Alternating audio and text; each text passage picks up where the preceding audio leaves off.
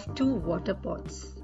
Long ago, in a faraway place, a water barrel had two large pots.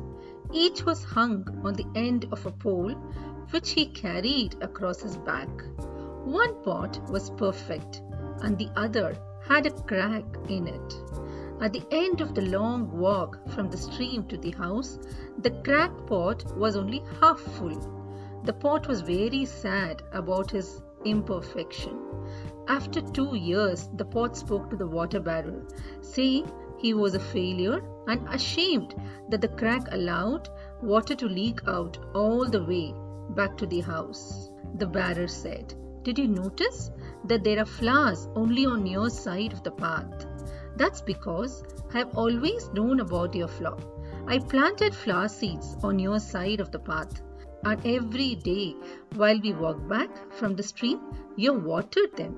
For 2 years, I have been able to pick up these beautiful flowers to decorate the table.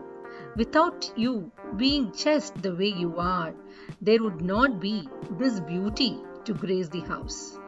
The moral of the story is, children, each of us are unique. We have our own flaws.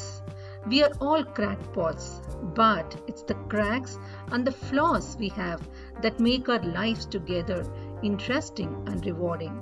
You have to take each person for what they are and look for the good in them.